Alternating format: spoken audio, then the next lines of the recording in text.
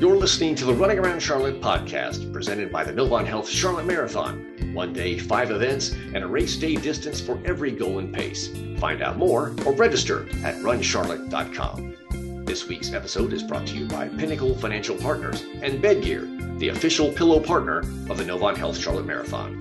And here are your hosts for the Running Around Charlotte podcast, Tim Rhodes and DC Lucchese. All right, it was great to be back. We're talking, of course, about the Novant Health Charlotte Marathon, and after a year of running virtually because of that dumb COVID thing, it was really nice to be back under the sunshine and crisp fall air of the Carolinas at our in-person race. We had a great turnout for the marathon, half marathon, 5K relay, and we had a new winner, too. Adam Jones crossed the finish line in 2 hours, 23 minutes, 50 seconds, and we bet we're going to hear his name a lot more now. It was his first marathon, by the way, and he was a shorter distance runner, both at Samford University in Birmingham and at Iowa. He joins us here on the Running Around Charlotte podcast to let us get to know him a little bit better. Adam Jones, welcome. How you doing? Yeah, thanks. Thanks for letting me come on. And doing well. Very Trying to still recover a little bit from the marathon. Are you still recovering? DC Lucchese, how you doing, my friend? Man, I'm all good, guys. I'm all good. Yeah, so Adam, you are kind of a Charlottean by transplant. You've been here for a couple years now, right? 3 years, 3.5 years, something like that, 2.5 years. How do you like it? Yeah, it's coming up on 3 years in April, I think. And so, yeah, I love it so far. I mean, I've moved kind of all around. Running's taken me a lot of, cool places and a lot of different locations. And, this is kind of the one place I think I've moved that I've really enjoyed. And I could definitely see myself kind of sticking around, whether it's here, whether one of these small little cities around Charlotte. But I really love it so far. Yeah. Well, good. We're glad you're here. We're glad you got a chance to run first marathon. I mean, that's kind of incredible to go out not knowing what to expect, not knowing how to pace yourself, and you even ran a negative split. For those that don't know what that means, negative split is the second half of the race you run faster than the first half, and if any of you have run marathons, you know just absolutely how difficult that is because you kind of hit the wall at that 16 to 18 mile mark. But negative split, your first marathon, tell us about it. Yeah, it was something that I think the ignorance factor played into it a little bit. I didn't really know what pace exactly I could hold or whatnot, and so I was kind of basing it around the guys that I was running with. I told myself to just kind of stick with whoever was in the lead for the first 10, 12 miles and kind of feel it out at that point. Being kind of a shorter distance runner and racer, I knew that it was going to be a lot different when you do hit that 18, 20 mile mark. And so something that I had heard from a few friends of mine that have been training for marathon is if you feel like the first half of the race you're going too slow, then you're probably going the right pace. Yep. So I kind of took that to heart, and I felt like I was like, okay, I want to go, but I just kind of held it at the first half and try to get through as comfortably as I could. And then I started feeling good around 12, and that's kind of when I picked it up. But I was scared a little bit the entire time because everyone talks about like hitting the wall at some point. And I was like, well, I know it's coming, I just don't know when. And the back half of this course is one that can surely provide that. So yeah. So did you ever have what was that feeling? Back half like for you? I never had the feeling that made me drop my pace, I would say. I started getting a little like spacey and a little lightheaded probably with 4 miles to go. The first half of the race, since it was comfortable, I was able to kind of wave to people and talk to, the kids that had cool, fun signs on the side and, say like, I love your sign, everything like that. But I think the last, 10 miles or last 8 miles, like I just kind of had to stick to myself and just kind of focus. Tim, like I know you made a couple of comments to me when you were on the bike next to me, and the last couple of miles I just couldn't say anything back. So yeah. I was like, I just gotta focus on my own race and can't make any extra movements here. Yeah. Go ahead, DC. You had a question about the back half. Right. Yeah. I was going to say, and Charlotte does provide some some interesting challenges with the back half of that. And I know that you are not the first person to run their first marathon, race it, and do well. And to the unchurched, as it were, that that's not like me and Tim hopping into our first marathon and crushing it. Yeah. You've got some chops, man. So tell us a little bit about your running history, how you got started, how you ended up in Birmingham, and how you ended up in Iowa, and how the heck you ended up here. Yeah. So it's definitely a unique story. So I ran actually where I grew up, it's actually on the border of Alabama and Georgia. So I live in Alabama, but I went to high school in Georgia. And so for recruiting purposes, it made it a little difficult because Georgia schools saw that I lived in Alabama, so I wasn't in state, and Alabama state schools saw that I competed in Georgia. And so there was a little divide there. And so it was kind of hard for me to kind of find a school. I had opportunities to get a full ride at some kind of smaller, like Division II schools, stuff like that. But I just didn't really feel led to kind of go to one of those schools, and just something was kind of pulling me to Samford. It's kind of a smaller Division I school. It's also like a religious affiliated school, which something that kind of appealed to me at that point. And so, I just kind of decided to go to that school basically as like a glorified walk-on. They didn't have any money to give me that year. And so I told them I would basically go if, I could basically be their recruit for the following year. So I was kind of there like a recruit, but my sophomore year, my second year, I was kind of a recruit there. I loved it. It was a smaller school, but Samford was kind of a stepping stone school for a lot of other coaches.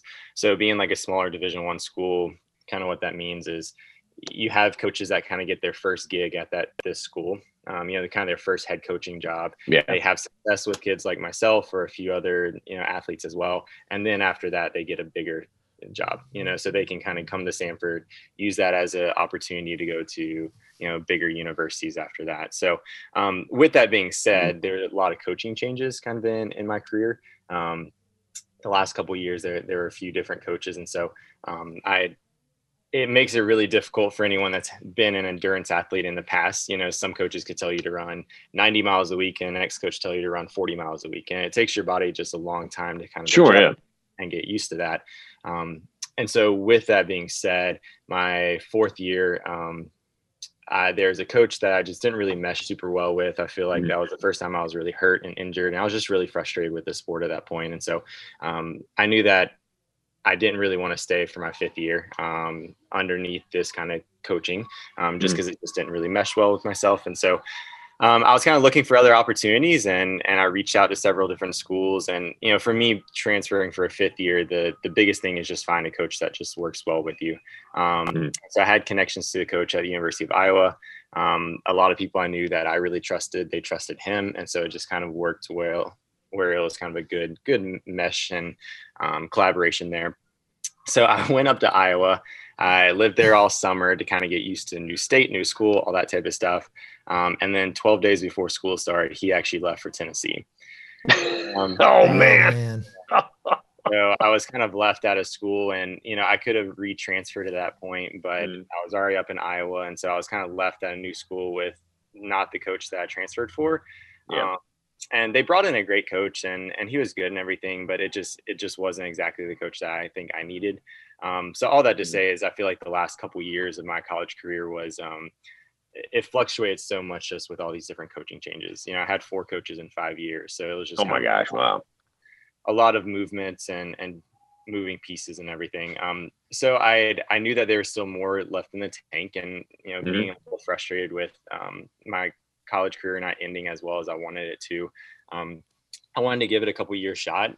What I tell people all the time is I was kind of that second tier in college. So like my goal was always to make it to the national championship. Once I made it to the national championship, like all these really fast guys, they would just dust me at the actual meet. But, like I was that guy that can make it. Think of like the basketball teams trying to make the round of 64. Like I wasn't trying to make it before. I was just trying to make it to the tournament. So I was kind of that guy, but you're so close at that point. You're like, I want to still give it a shot. I want to still give it an opportunity. Like G League and basketball, or minor leagues and baseball. You're so close, And so, so I moved to Winston-Salem for 2 years. I had connections to 2 guys that lived there. They were just kind of doing it on their own, and I knew them. They're really fast and they're great people. And so moved there for 2 years. Trained with them. I really love them. I mean, they're some of my best friends still to this day, but it is tough leaving kind of that team aspect and team mentality to now just going and doing it by yourself with like one other person.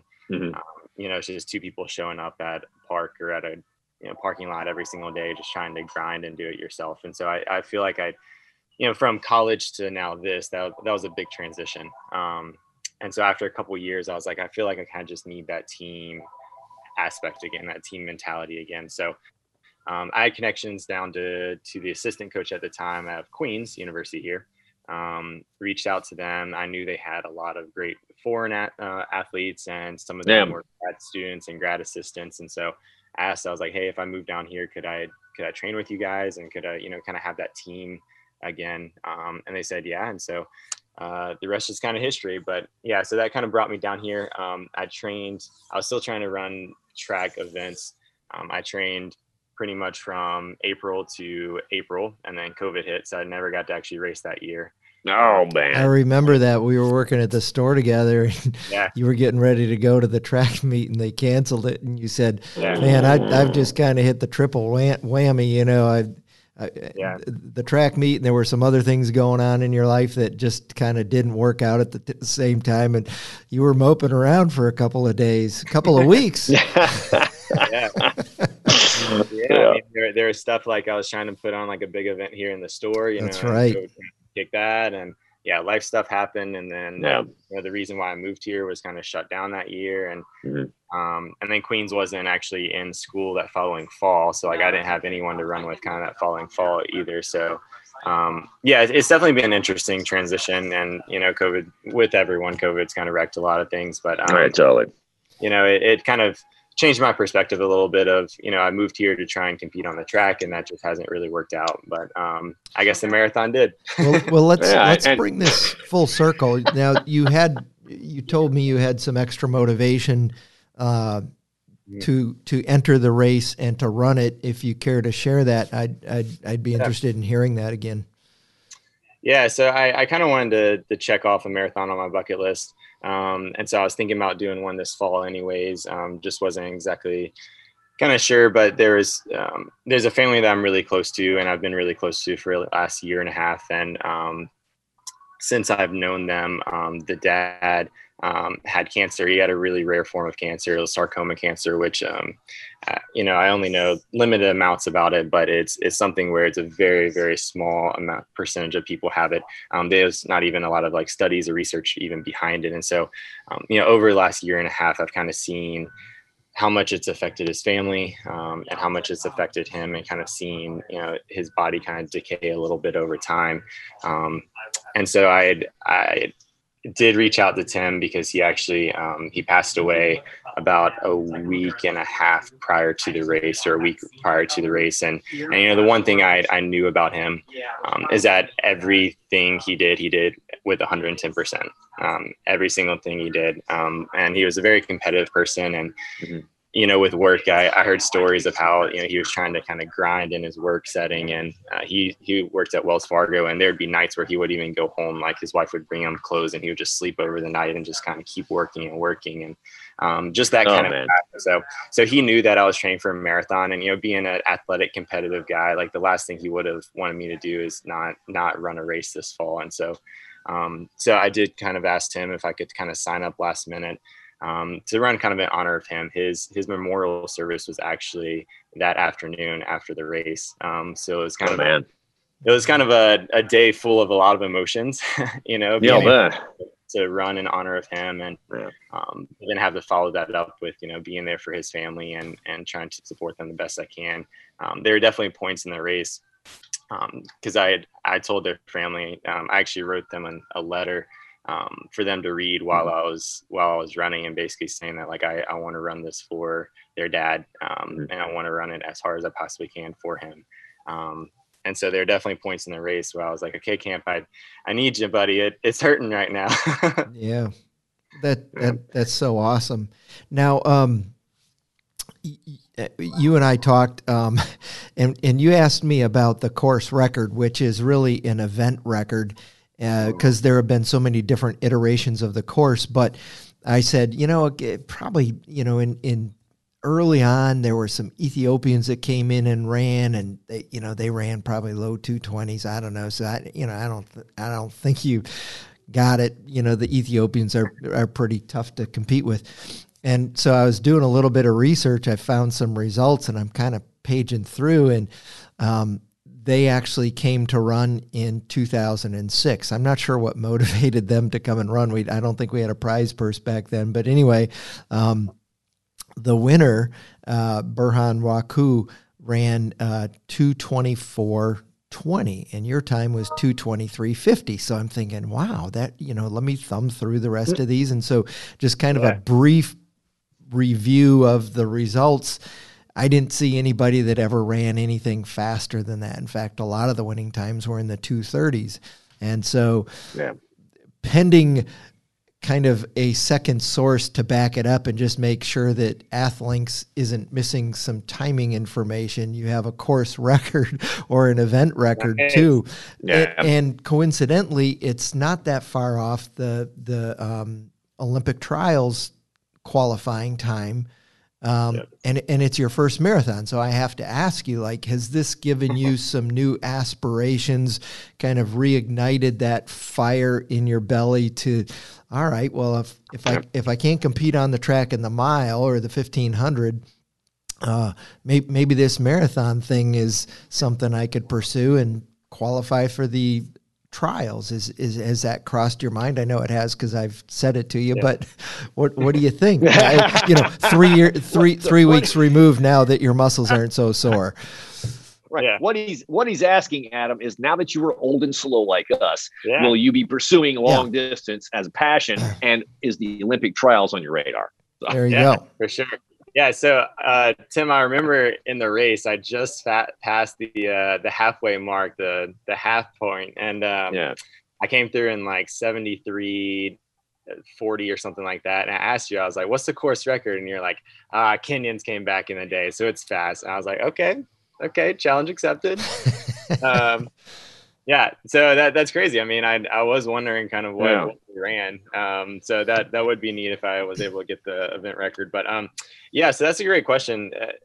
Going into the race, I thought I could run around 2:30-ish or low 2:30s, just depending on how hilly Charlotte was. And so, kind of my goal was around that. And so that's, at that point, was 11 to 12 minutes off kind of what the Olympic trials time was. And if you're 11 or 12 minutes off, it's far enough away to where you're like, okay, this is probably never going to happen. But running 2:23, when I did finish, I was like, oh shoot, I'm actually just a couple minutes away. And so, so I was actually just planning on being one and done with the marathon, just kind of checking it off the bucket list, running a decent time. But now that I am close enough, I do kind of want to give it one good shot at it. And so actually a week and a half ago, I signed up for Chicago this next year. Oh, wow. So there you go. That's a good one.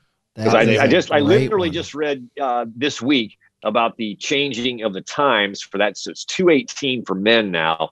And if you can do 2:23 at Charlotte, then I'll put my money on you getting 2:18. Yeah, well, a couple things. One is, the first thing is you have to get a good weather day, and Chicago is just so unpredictable. But if you get a good weather day, first of all, that course is pancake flat. I mean, I took out all the hills this year, and it's still flatter than Charlotte was when I took out all the hills for the marathon, right?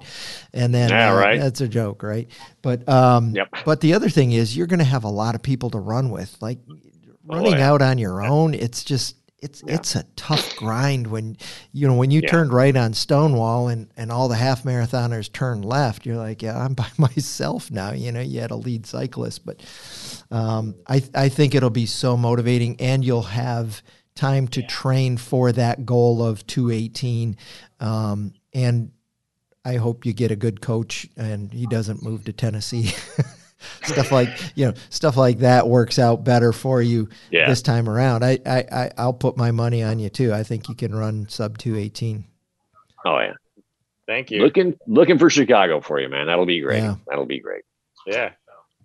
Thanks for taking time out of your gig man. We know you got a lot of stuff going on, but thanks for taking the time. And folks can find you at one of the local running shops, Run for Your Life, right? You've been at the Midtown shop for a couple of years now, and if anybody wants to get a good good pair of shoes and have a professional fit. I've worked with Adam in the past, and will tell you he's probably one of the best shoe fitters in the area, and takes time and will explain things to you. And he's one of the best in terms of getting you in the right pair of shoes, but also just kind of one of those humble, sincere old souls that you get to know, these 26-year-old kids, as I call them, but just a good old soul. He's not arrogant. He's not pretentious in any way. Just a good young man. And if you want to get a chance to meet him and say hello, give him a congratulatory slap on the back,